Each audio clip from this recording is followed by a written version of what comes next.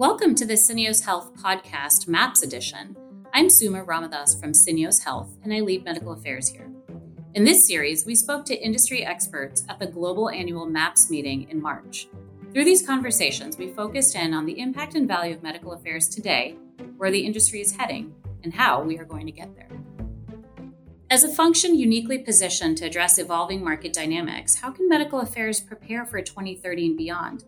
In this episode, we'll hear from my Syneos Health colleague Josh Ziehl as he unpacks how we can get beyond incremental improvements to really be bold and think forward as we take medical affairs into the future. My name is Joshua Ziehl, and my expertise and what brought me to MAPS this year is working in the communication space with medical affairs. This is something that's a real passion of mine, and I'm really looking forward and have been looking forward to hearing from the medical affairs community on best practices. Welcome, Josh.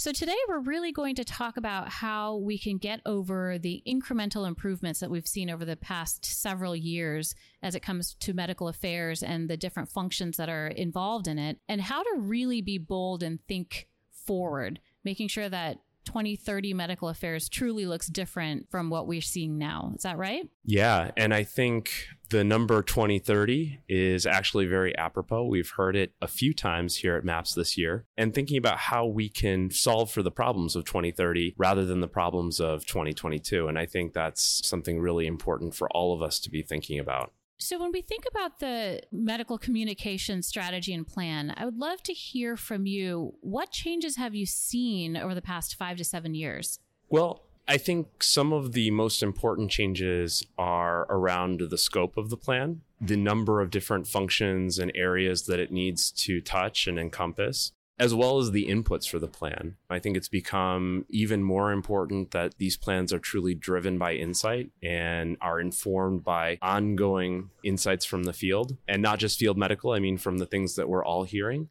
With that, I think our clients, our partners are really looking for new rigor in the types of medical strategy and plans that they put in place.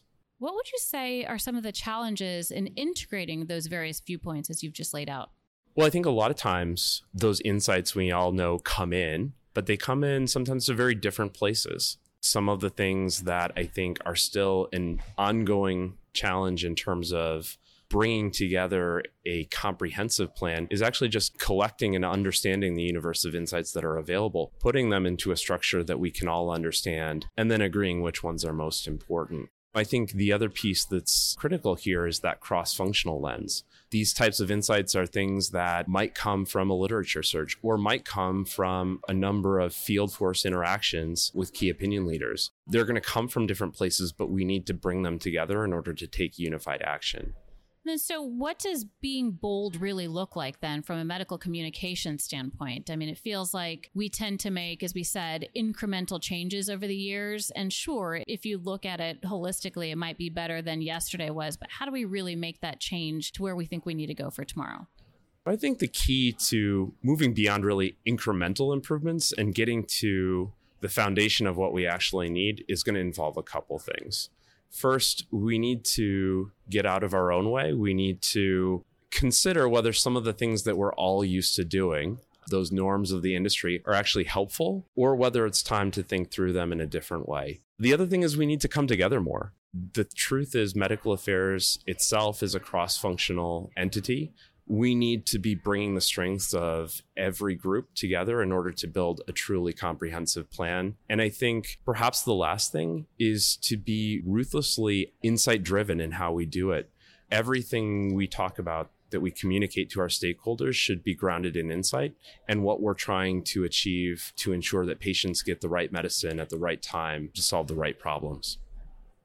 I love what you said there. You're absolutely right. We tend to take things that we've been doing for the last 8, 10, 15, 20 years and say that's gold standard, but the standards have changed. So therefore, what's best in class needs to change as well. Question for you, though, those are things, if you will, those are actual meaty things that we have to do for a particular asset. But let's switch a little bit to the organization. Do you think how medical affairs organizations are structured needs to change as well in order to be bold? It's a really interesting question, Suma. What I would say is we still tend in medical affairs to be very discipline siloed. if you will. There's the field medical team, and there's the medical communications team, and there's the medical directors and the medical strategy team. And the truth is, we should all be thinking about ourselves as part of one team if we want to be truly effective in medical affairs. And so the incremental piece here is coming together, sharing information, and collaborating based on consensus.